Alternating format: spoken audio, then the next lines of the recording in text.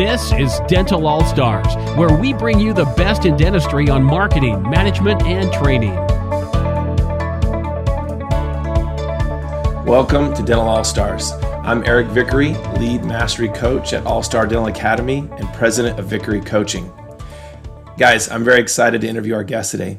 David Ehrlich is just a great guy. We've been talking here for a few minutes, and I'm excited to get into it, ask some questions on your behalf, really get to know him. He's a lawyer, and so I want to get to that side of things and help just really give you some insight on how to make sure you are protecting your practice and yourself. And so some background on David. He grew up in South Florida and earned a business marketing degree from the University of Central Florida. Then he graduated with honors from Nova Southeastern University Law School. He's practiced business litigation, insurance coverage litigation, real estate litigation, corporate transaction, and he's a Florida Supreme Court certified mediator. He's been a lawyer for 12 years, 7 of which was at Blank Rome, one of the largest law firms in the world. And he started his own practice in 2019 to handle his own client base and focus on areas of the law that he's passionate about. And he's a proud husband and a father of 2 elementary-aged kids. So welcome, David. Thank you so much for having me, Eric, and thanks for referencing my kids at the end. I think that's the part I'm most proud of. Yeah. So thanks for having me. I'm very excited to be involved with this. Absolutely. And I see you got some artwork on your wall for those that are watching on YouTube. I'm assuming that's from the kids. That's not your own work. I do, and I wouldn't trade them for a Van Gogh. Yeah, that's great. I love it. I love it. It's so cool. So I know that you and I have just been talking, getting to know each other, and I've been wanting to discuss, I hear from doctors, they have this fear factor, right? They have this, I don't want to be sued thing going on in the back of their mind all the time. And I want to just get your insight to help dentists out with this and just give them some peace of mind, allow them just to feel good about what they're doing. And I guess it's peace of mind, right? I think that's really what we're after here. So I'd love to jump into this, ask you some questions, and see what we can provide as far as value for those listening. How's that sound? Sounds great. Great. Awesome. And businesses encounter all different types of pitfalls and problems. And dentists specifically as business, and it depends if you're coming at this from as a practice owner or an independent contractor. But one of the issues that I see most common in my practice are breakdowns in employment and independent contractor agreements between the practice owners and any independent contractor physicians, or if they choose to hire hygienists or any other staff on a independent contract basis as opposed to a W-2 employee. And those contracts have all sorts of clauses that are fraught with issues. And one issue that is very common, and specifically for dentists that might deal with multiple dentist practices, are non-compete agreements. And that is when you agree to work for a dentist's office. It's natural from the employer side. If you have your own practice, it's natural for you to say, well, I don't want to hire a dentist that's going to help my practice get their own client patient base and then try to go off on their own and take my patient base, right? That's something that we see very common in numerous industries, especially service-based industries like dentistry. Yeah. And so when I counsel my clients when I'm counseling clients that have their own practice, and that is to design non-compete agreements that will prevent that as best as possible under the law, because Florida law does have a non-compete statute that designates certain timeframes and geographic radiuses are reasonable to include. And so I counsel clients to include the fullest extent of what is presumed reasonable under Florida law to protect them from having an independent contractor dentist specifically that can garner favor with their patient base and then start their own practice down the street and try to take it with them. Yeah, that makes sense. What about, and that leads me into a W-2 employee, how does a dentist avoid, and I guess this is a state by state thing probably, but a wrongful dismissal of an employee, a W-2 employee? That's a great question. So, Florida specifically is an at-will state, which basically, and many states in the country are the majority are what's called at-will states, which mean you can basically hire or fire anyone. An employer can hire and fire any employee for any basis that's not protected. So basically, anything that's not discriminatory. So you can, if you don't like someone's shirt, as long as that shirt doesn't have anything to do with race, gender, religion, or any of the various protected classes, you can let someone go. But it's also common to have employment contracts that spell out what you can and what you cannot terminate someone for, because that helps with clarify what rights and obligations the independent contractors have. Okay. I gotcha. Yeah. Sure. And then the one other thing I did want to say about these employment agreements is that if you're coming at this from if you happen to be a dentist working for someone else's practice, there's other issues to look at when you're approached with those contracts. And that is the duration of it and what the termination clause is, what they can and what they cannot terminate the contract for, and what type of severance you might be entitled to. So I help dentists and other physicians negotiate on the contractual side. I've done it on both sides, where I've helped employers, incorporate the best possible language for employers, and then on the employee or the independent contractor side to make sure that the termination agreement or the termination clauses give them enough flexibility that might help them and not restrict them in the future. Got it. And we're in this COVID, I call it post-COVID, right? We're post-COVID. And so AC after let's COVID. Hope so. After COVID, yeah, we're in this. We're back up and running, but now there's all of these, new protocols and things that we're implementing, and the PPE, all this terminology that the general public really wasn't aware of before. And so, how do you see COVID playing a role in a dental practice where the dentist really needs to worry about protecting themselves, not only from COVID and that perception, but also from litigation, either from a patient or another employee? Absolutely. COVID-19 has affected every aspect of American life, and that certainly includes dentistry. Now, the good thing for dentists is that they have, as part of their practices, PPE and other protective gear and masks and other common accoutrement to what it takes to be a dentist is already kind of baked into the pie to running a dental practice.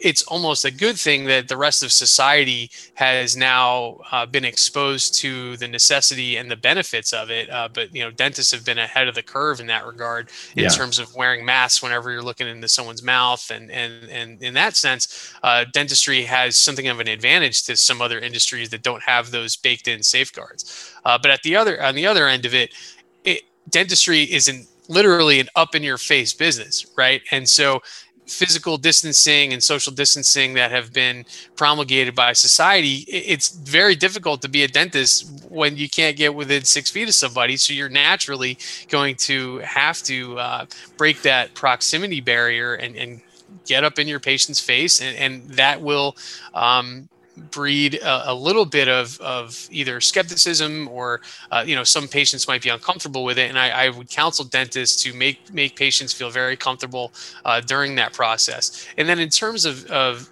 avoiding litigation, society is fraught with thirsty plaintiffs lawyers that like to bring claims for anything that they think might trigger some kind of early resolution, specifically from an insurance company, and in this case a malpractice carrier, or a general liability claim for the transmission of COVID-19. Now, the science that I've seen and that has been litigated is it's incredibly difficult to ascertain a specific transmission point, even in the situation where you have, everyone knows that 70 people that went to a specific wedding, or they can sometimes narrow down to a specific time frame or an event that they contracted it from. But really, that's an incredibly difficult thing to do. So I don't see a flood of litigation coming about negligence that led to transmission necessarily, but that's certainly something that dentists should have on their radar. And I certainly counsel them to have, plexiglass dividers and as much PPE and avoidance of physical distancing other than the necessities of especially hygiene and treatment. Cleanings and any kind of treatment is going to be difficult without breaking that physical distancing, and waivers also. So a dentist, as part of its sign up paperwork, can certainly have a patient acknowledge that they cannot guarantee that the spread of COVID-19. Now, is that something that would be proof positive in court if ever pushed? It's not possible, but an acknowledgement is something that you can at least demonstrate to a jury or in general that they've at least acknowledged that this was a danger that they assumed when undertaking treatment. Okay. I'm assuming I don't know of any cases of transmission in North America of COVID within a dental office. Have you heard anything like that, or? I haven't specifically, but keep in mind that anything that would be publicized, any case law or any decisions that are usually publicized are either post verdict, or if someone forgets to include a confidentiality agreement in a release, and then a plaintiff's lawyer might post it on their website. Look how much I got from so and so dentist down the street. So just because they're not publicized doesn't mean that they're not out there. And for every so many lawyers, there's going to at least be a few that try to pursue claims like that if they think there's a payday at the end of the day. Yeah. It feels like it'd be really hard to prove that they got COVID in a dental office. Absolutely. Right? And I would look forward to defending something like that for sure. Yeah. Okay. I gotcha. All right. And then we also dealt with being shut down, and there was obviously PPP money was a great help to that. But then there was this business interruption talk. I never heard of business interruption. I mean, I have a business degree, and I was like, there's business interruption insurance? I was like, what is this? And there's claims of this. And so what can you shed some light on this and just tell us what we need to know and maybe more for future reference? Yes. Business interruption has the potential to be one of the biggest rushes of litigation in all of the United States. If a few cases are decided in favor of business owners, it could open the absolute floodgates. Now, what business interruption insurance is an insurance product that it's usually a rider or an endorsement on top of a comprehensive general liability and general business policy that has the right to, if you are shut down for various reasons, that you can seek first-party benefits from your insurance company for the lost revenue that you otherwise would have received. Now, if you have that coverage, right? And you bring up a really important point, because it's common amongst a lot of businesses. It's most associated with restaurants and the hospitality industry, because that is something that they simply have no other means of revenue other than being physically open as a brick and mortar, right? A dentist, theoretically, heaven forbid you're shut down for a day or two, you can catch up on some other billable exercises, like actually creating the models and working on veneers, and there's a lot of different things that a dentist can do on an off day to continue that, work towards obtaining revenue that other businesses can't. So in that sense, it's an advantage. But again, if you're shut down for more than a few days, that could be a disaster. So but that insurance, the reason I'm hesitant to say that it is going to be a floodgates and that we're not just on the precipice of the floodgates is because the insurance industry is not going to just lay down and say, there's potential, $1 trillion in money lost in the economy. Hey, come at me for the money, right? They're never going to do that. So they're pursuing all potential legal defenses, and that is that their primary argument, and it's being decided in all over America right now. We're going to know a lot more in the next 6 months, but what insurance companies are arguing is that in order to have a valid claim for business interruption, there must be what's called a direct physical loss. And that means that did something touch something or someone that led to the shutdown? And now the natural argument is, well, and if you have your own dental practice, that, well, look, I had to shut down because the physicality of a virus on my equipment, in my airspace, that could lead to someone actually getting COVID. And now the insurance companies' various counter arguments are, well, you cannot ascertain, you can't prove that molecule or that virus matter was physically on anything in your office. It's all theoretical. You shut down because the government told you so, not because you can prove that it was on your implements or in your airspace. So those are the sort of the battleground. That's the playing field for that argument. Now, there have been at least one decision in Florida favorable to a business owner, but that was the denial of a motion to dismiss. Now, what that means is that the court said there's enough there to keep going, but not necessarily that we're agreeing with the plaintiff altogether. So if courts ultimately decide in favor of business owners, that could be a humongous area of litigation that clogs the court system for years to come. But it could also give redress to many dentists and business owners that have been aggrieved by this whole process. So it's very exciting as a lawyer to see where that goes, because that's going to dictate where a lot of the specifically the insurance industry goes over the next few years. So if I'm understanding correctly, two things. One, insurance is only good until you need it, and then it doesn't pay anything, right? And then two, to sum it up, what you're saying is if a business owner of any sort at some point wins one of these cases against their insurance company to pay out business interruption due to COVID shutdown, it will open the floodgates for other businesses to start following suit, in which case it would be catastrophic financially for insurance companies, it sounds like. That's right. And what we can distill that down in recommendations for the listeners is contact your insurance broker and find out whether that is a coverage that you have. And it's possible that, if you don't know, then worst comes to worst, it's worth a phone call to find out. And it's possible, not everyone knows what coverages they have, because usually you get these comprehensive policies that can have additional endorsements and riders on them. And it's certainly worth a phone call to find out. And then if you do, I would speak to your broker about whatever your insurance carrier's preferred claim format is, and work with your broker to submit a claim for business interruption. And that would include whatever days you were closed as a result of any municipal shutdowns or any government guidelines. So I just want to make sure I understand too. So you're saying I find out I have business interruption insurance. I was closed now, retro, March and April, maybe some end of March to middle of May. For that time frame, I can still call and see about filing a claim for that? You can call and try to file a claim. I think the main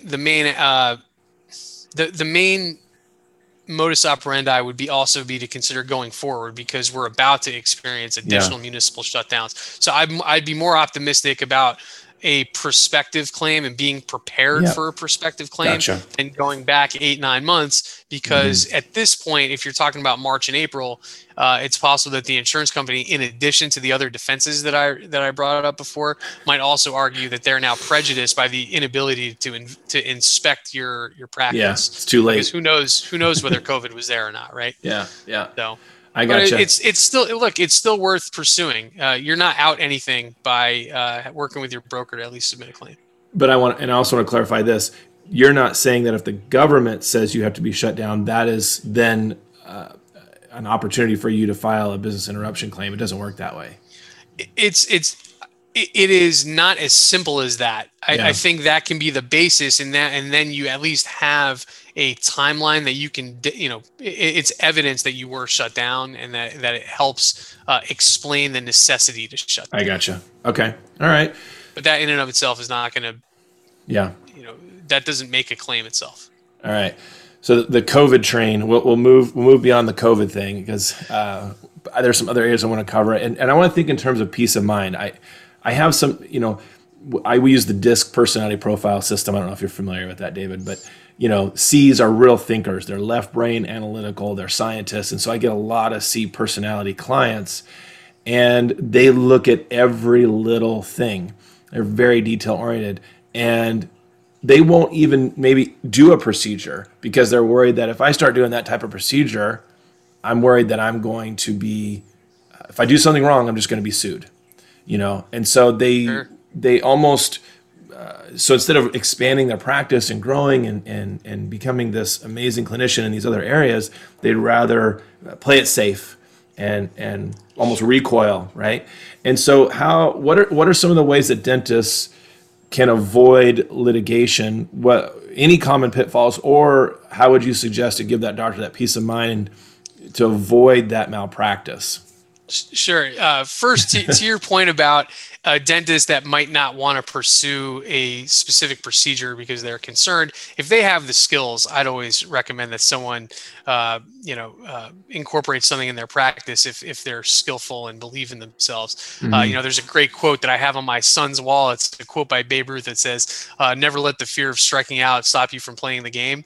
And I would put that in under that category. Yeah.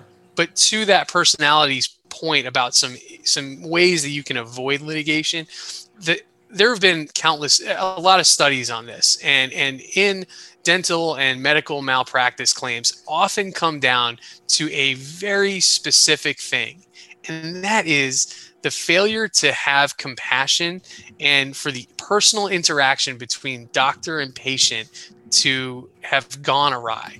And there, you will find that there are studies conducted where someone did not pursue a medical malpractice claim or a dental malpractice claim, and overwhelmingly they say, well, that dentist, she was really nice to me and she apologized, or he was really he sent me a note afterwards apologizing, where the staff was very courteous, and so often litigation is fueled by emotions. And sure, if something catastrophic happens and someone is severely injured and they have to come out of pocket to fix some damage, sure, that's understandable. But most malpractice litigation is borderline. It could go either way. And so often the personal feeling that someone has when they leave your office, that is what they're going to take with them when deciding whether to pursue something or not.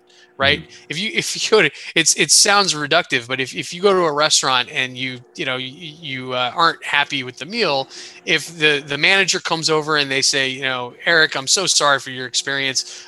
Here's, next one's on the house, or, we'll comp this today, and here's a free drink for you and your partner, or whatever it is. There's so often that little thing might make you go back to that restaurant someday, because you're not leaving with the bad experience of just having a poor food or whatever the experience is, and then leaving that as your final thought. So common courtesy goes a long way with medical malpractice, and dental malpractice. That's been proven with a lot of different studies. I've gone to a bunch of symposiums on litigation avoidance, and there's even data to show that dentists that have increased communications systems and tickler systems to follow up with people and just stay front of mind in people's front of mind can really go a long way with someone whether deciding to pursue a complaint or heaven forbid a malpractice claim. Yeah, I tell clients all the time about a story with a client where they did the exam on a 18 plus, maybe 19-year-old child, right, of a family, but college student. She, as the patient came in, they diagnosed a cavity. The patient left. They wrote in the chart, that was it. She said, I'll let my parents know. She didn't schedule anything. She said, I'll let my parents know. She's over 18, so they didn't call the parents, right? Right. You see where this is going. Sure. And then she went off to college, drank more soda, and freshman 15 or whatever it is, I don't know, came back and had a toothache.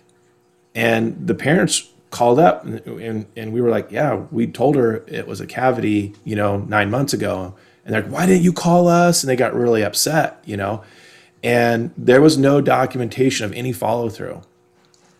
Right. And it was a bit of a gray line because no one had been contacted as far as the parents go, but yet, and she was under their insurance and that sort of thing. And so, we put systems in place for follow up to make sure that doesn't get missed. Sure. Everybody leaves with that appointment being created. Doesn't mean scheduled, but that way the follow up doesn't fall through the cracks, right? Absolutely. And that's an unfortunate situation where I think if that patient was 14 instead of 18, it might have gone a little differently because you would have spoken with mom or dad. Yep. But look, that's a great example of where a little bit of human touch goes, and a little bit of bedside manner can go a long way. Yeah. And having, you mentioned the verbal skills. I'm on this Facebook group for dentists, and I'm shocked at some of the dentists' response. What the post was a picture of a broken iPhone. And what had happened was the patient had a real loose fitting jacket, sweatshirt, I don't know, cardigan type thing, and had the phone in that pocket. And when they leaned the chair back, it snapped, crunched the phone. And so the dentist basically put this post up and said, this isn't my responsibility, right? And I'm going, what's a $200 phone versus all the negative feedback and response you're going to get? And I was shocked at the comments. It was literally like a 50-50 split. There were dentists on there saying, it's not your fault. Don't worry about it. It's not your fault. And I was going, what are we doing right now? We're worried about a $200 phone? Yeah. I mean, what would you say to that? I would say to that you catch more flies with honey than you do with vinegar. And if there's ever a tough decision to be made between keeping a patient happy and protecting your rights as a business owner, I'm much more inclined to counsel my clients to take the path of least resistance. And that $200 investment, they'll never forget that. Yeah. You'll be the dentist that got them a new phone when it might not have even been your fault. And it doesn't necessarily need to even be a new phone. There's other ways to handle it, right? Either a credit that they would have to use, give them a free teeth whitening, just some other offset that can leave them feeling positively about you rather than, if someone steps on your shoe, do you have to pick a fight about it, right? Like there's certain ways to just turn the other cheek and say, you know what, it's the cost of doing business. And sometimes think about how much money dentists spend on marketing. Here you have a situation where someone is physically already in your office. Imagine how much you spend per potential patient. Getting that patient in the door. Exactly. And this person's already in your door. So I would always counsel people to take care of their patients, and the rest will work itself out. And that's just some reputation management, and you create a raving fan by doing the right thing. How would you like to be treated in that situation? And they look at you as the dentist as, driving the nice car, you're rich, and yet, and my phone was broken during your, and it's like, oh my gosh, just bless them, and it'll go so much further. So I hope there's dentists out there listening who hear something and go, you know what? We always want to benefit the patient in this. We always want to bless the patient in this and not be perceived as being cheap or negligent or what have you. So what other common pitfalls that they deal with patients and things like that? Anything else you would add to that? Yeah, I'd be remiss if I didn't speak about vendor agreements. Now, I know that dentists are so often they're approached by various service providers and goods providers that they're looking to partner up with dentists, be it either for marketing purposes or product lines or other vendor agreements where they enter into an agreement for X amount of time and that they'll get a certain amount of referrals or those types of entities. And the one thing I'd counsel them on is just check the termination provision in all of your vendor agreements, because the last thing you want, because a lot of vendor agreements, they read like a lease. And if you ever read a good real estate lease agreement, and I'm sure most of our dentists that have their own practices have done this, if you breach the lease, you have to pay the full amount to the end of the lease. You have to buy it out, right? And so a lot of vendors agreements have those same termination clauses that, sure, fine, you can end the contract, but you still have to pay us everything. Mm-hmm. And then meanwhile, you signed a 3-year deal, and 4 months into this relationship with either this marketing entity or another provider of some sort, that you're not happy with the service, then you're stuck for the next 2.5 years. Unless you have to sue them to argue that they've breached it in some way, when really they haven't breached it. They're just not as great as you're just not thrilled with their service. Yeah, without saying a name of a company, we text message and email our clients. That's a really big no-brainer. Have that service in your practice. And for a long time, there was just one company that did it, and it was a 2-year agreement. And no dentist ever checked that. And when they were like, well, I don't really want to do it anymore, they're like, no, you're in it for 2 years. And here's the kicker. On, month 25, day 1, it automatically renewed for another 2-year agreement. Oh. And unless you had to notify them a certain time in 30 days before. Yeah. So then other companies have come along and they're like, no, it's month to month. And so that has forced that company now, they're a 1-year agreement. They've cut it in half, but it's still a year. Yeah. Also happens with credit card processing. I see it. The machine that you use, you need to know what that is and read the fine print. That's a great example. Yeah. So I totally get what you're saying. You got to be careful because you can't get out of those things very easily typically. And I only, with clients, I only recommend a few companies who don't have that sort of lock-in that's going to really punish you. Sure. And one more thing that I don't even think we spoke about real quick, but make sure, and I'd say this to all business owners, but there's something called the Telephone Consumer Protection Act. It's the TCPA, and that was the statute designed to prevent spam phone calls. And that has now been extended to text messages in a lot of ways. And so if you're a business entity that has that uses a marketing company that sends mass texts out, make sure that when your patients sign up, or anyone signs up. First of all, I don't counsel to send any text messages to prospective clients, to prospective patients under any circumstances. If you're going to send a text to anybody, make sure it's a phone number that they provided you. They gave this to you for you're business not soliciting. Purposes. Yeah, that's exactly right. Yeah. So that's just one thing that we're talking about business litigation avoidance. That one is huge because the statute provides $500 per erroneous text. So if you hire, and so if you hire a marketing company that sent this out to however many people, they have standing to sue for what's called a class action lawsuit, where they're one person suing you on behalf of a whole bunch of other people that they're going to then discover during the lawsuit to find out everyone else you sent that text message to. And this is pretty scary stuff. I don't mean to sound the alarm bells, but you'll read, if you Google it in 30 seconds, if you Google TCPA class action, you'll see millions of hits on it. And some really close friends of mine are plaintiffs attorneys, and they've gotten millions of dollars in verdicts against small and large companies on this. And it's something that a lot of your general liability insurance companies have carve-outs for it. So have exclusions in their policies. So you're going to get tagged for it. So the insurance company is not even going to pay for them on most general liability defense policies for business owners. Makes sense. And then lastly, just some peace of mind with employees. Anything that we can do to make sure that I know you mentioned employee agreements, things like that, any specifics that you would suggest?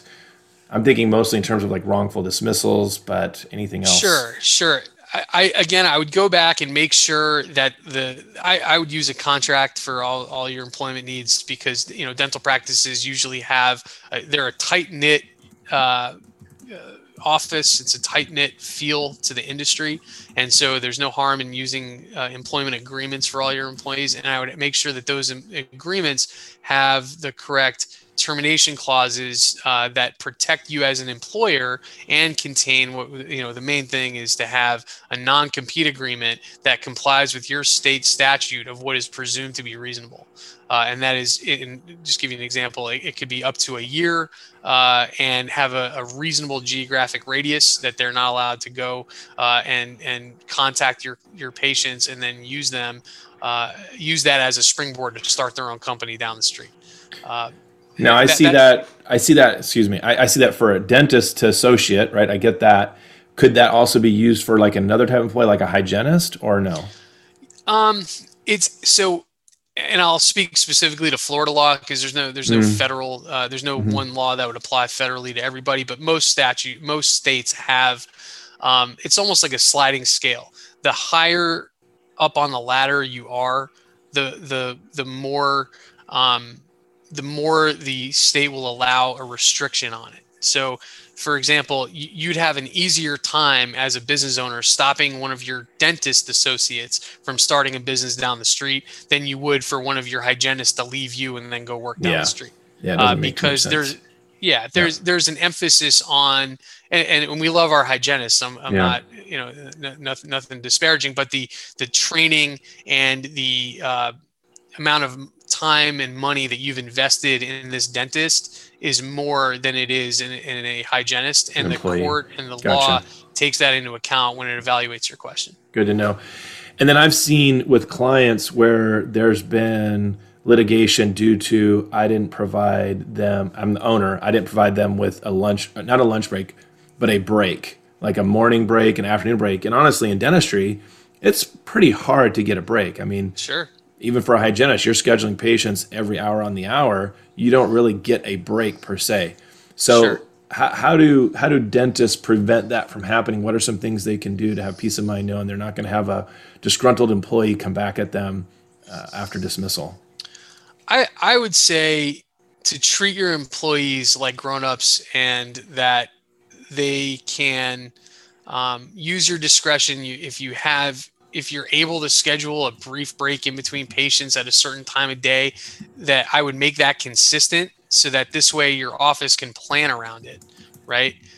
So this way, if you pick the time, from 12:15 to 12:45, either have less patients so that you only need one hygienist. I don't know, if you're an office that has two hygienists, then stagger your appointments so you only need one in the middle of the day, so that hygienist can take a break during this time. And then when you have another patient come in, it's time for that other hygienist to come back on the clock and service the new patient while the other one takes a break. So I would say staggering of appointments is that's a science that you could probably teach me about a lot more than I could teach you. But I think that for just staggering breaks and to make sure that everyone has an opportunity to rest their feet for a minute and get a quick bite to eat.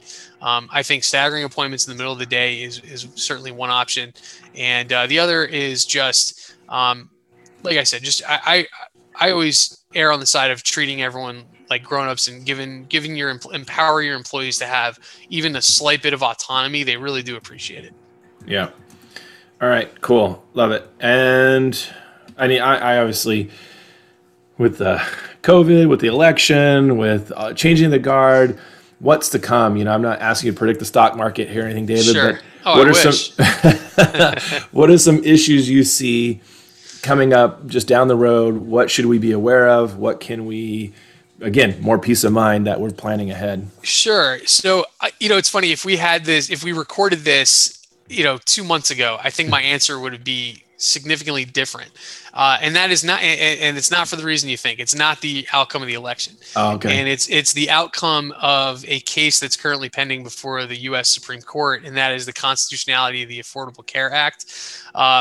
Before a recent hearing, they recently had oral arguments on it. And essentially the argument is that the Affordable Care Act is unconstitutional because it mandates a human being to buy something, right? Mm-hmm, that the government cannot force the citizenry to buy a product, okay? And so that's the basis for to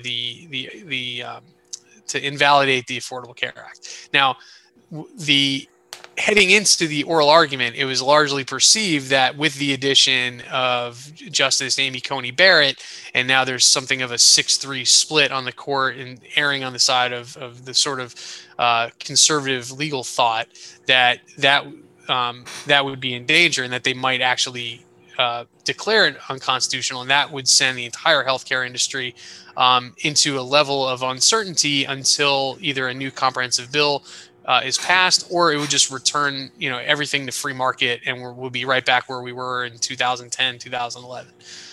But at a recent hearing, both Justice John Roberts and the new Justice Brett Kavanaugh were very dismissive of the idea that if they do declare that one item, what's called the individual mandate, unconstitutional, do they have to throw the baby out with the bathwater? Does that cancel everything? Yeah. And the legal term is excising. Can they excise that out of it?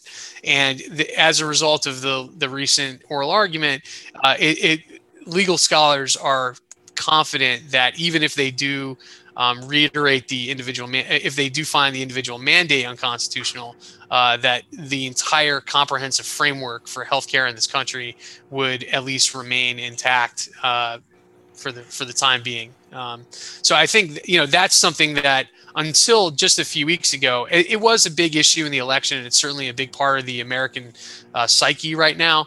But I think that the result of that hearing led legal scholars to believe that even if they do decide that the individual mandate is unconstitutional, that the remaining aspects of the ACA will remain intact. So I think that will give the healthcare industry as a whole some level of clarity, and to the effect that extends to dentists, that pertains to the entirety of the healthcare community and platform of this entire country. And so, I think that, without giving how I feel about it one way or the other, I just think that it's at least helpful to know that it's most likely that there will not be some giant upheaval in the healthcare industry in 2021, other than the calamities we're currently dealing with COVID. Yeah.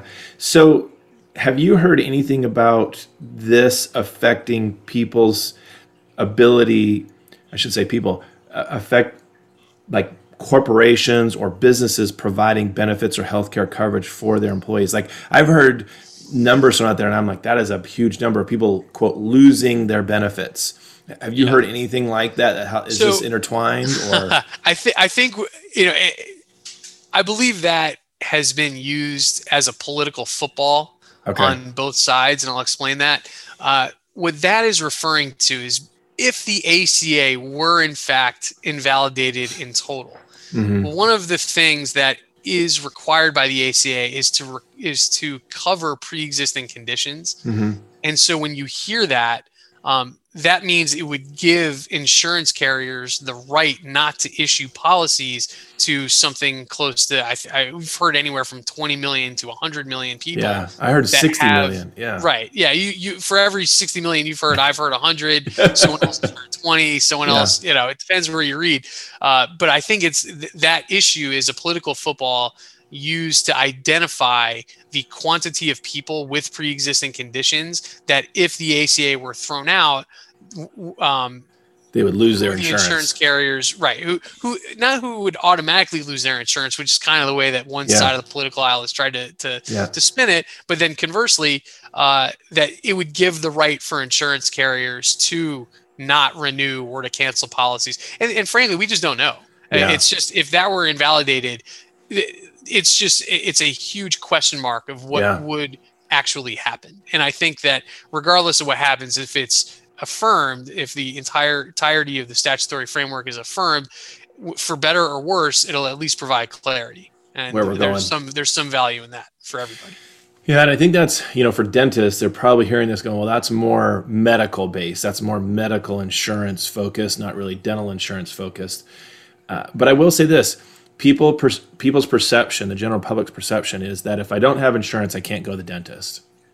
Right. And what you need to be prepared for, and as a business owner, is to remove that friction, be flexible, allow people to come see you. So have a in-office membership plan, something that shows them that you're willing to to do everything you can to assist them to get in to receive care. And so I think no matter how this turns out with the Affordable Care Act or corporations, cutting back or whatever it is, we've got to be prepared to anticipate a worst case scenario. Is that fair? Absolutely. And just to put a quick bow on it, it affects the dentistry both in the macro and the micro sense. It affects in the macro sense that how the entire country deals with healthcare will have a direct and an indirect on how it deals with dentistry from an insurance perspective, and just what research and development is invested in, because it'll affect how various funds are allocated. But then even more importantly, on the micro aspects of it, if you're a business owner or if you're an associate dentist at another practice, those issues affect you for your own lives and in your own business. So I think, it's very important for dentists to follow that issue as business owners and as consumers of insurance. healthcare. Yeah. I mean, you have employees that you're trying to say, hey, go get Affordable Care Act and I'll pay you $100 a month. Well, if that's not there anymore, if it changes, you got to be aware of that too. I get your point. That makes sense. Exactly. Okay. I get you. All right. So I'm sure there's some questions I've missed, David. So how do people reach out to you that are listening that say, Eric, you forgot to ask this? Absolutely. Any of your listeners or anyone can feel free to reach out to me. If you have any questions about anything we've discussed or anything else, I'm the type of person that I can be a referral source to you, that I'm happy to help you with your practice. I'm happy to answer any questions you have. Hell, if I'm not even the person to help you, I'm happy to set you up with someone who is. So you can contact me. My website is Ehrlich Law LLC. That's EHRLICHLAWLLC.com. So EhrlichLawLLC.com. Also, I'll give you my email address is david@EhrlichLawLLC.com, EHRLICH I spell my name every time because it's kind of difficult, and so I can't tell you how many times I've had to change my my email, because putting Ehrlich twice in my email throughout my my firm practice has been a nightmare. And then also my phone number is 954-507-4477. Again, 954-507-4477. So if anyone has any questions or they just want to bounce an idea off somebody, I'm happy to be a resource in that regard. And this has been a tremendous experience, and I'm really glad to be involved with this. And I thank you so much for having me. Absolutely. No, I think this has been a real treat. I know that this is on the minds of business owners, dentists out there. It's just not on the front all the time. It's like it jumps in front. They have a question, then they repress it and go, no, I need to go do a crown, and so right. There's these thoughts that they have, and I'm sure I didn't cover all of it, but this gave us just dipped our toes in, and you provided some great helpful information. So I'm real appreciative. For those listening, if you have questions for me, it's Eric@allstardentalacademy.com, ERIC@allstardentalacademy.com. Of course, we're here to help you with anything you're dealing with. And if we don't know how to deal with it, we'll refer you to people like David. And so you can also get a coach, have someone to help you be a business owner. You can email Heather at allstardentalacademy.com. She can talk to you and just tell you what she thinks is the best options for you. She's amazing. She's so nice. And I know that for those of you that are listening, she would love it if you would share this podcast with your friends who need to hear this information that David shared with us today. So subscribe to the podcast, share it, whether it's on YouTube or on the podcast, share it with your colleagues. This is just great free advice that people need to hear. And just being business owners, you got to hear this stuff. You got to be aware. So thank you so much again, David, for donating your time to us today and just being so willing to share. I really appreciate it. Absolutely. Thank you so much for having me. It was a fantastic experience. And for those that are listening, thank you for joining us and taking the time to invest in yourself. And until next time, go out there and be an all-star. We hope you enjoyed this episode of Dental All Stars. Visit us online at allstardentalacademy.com.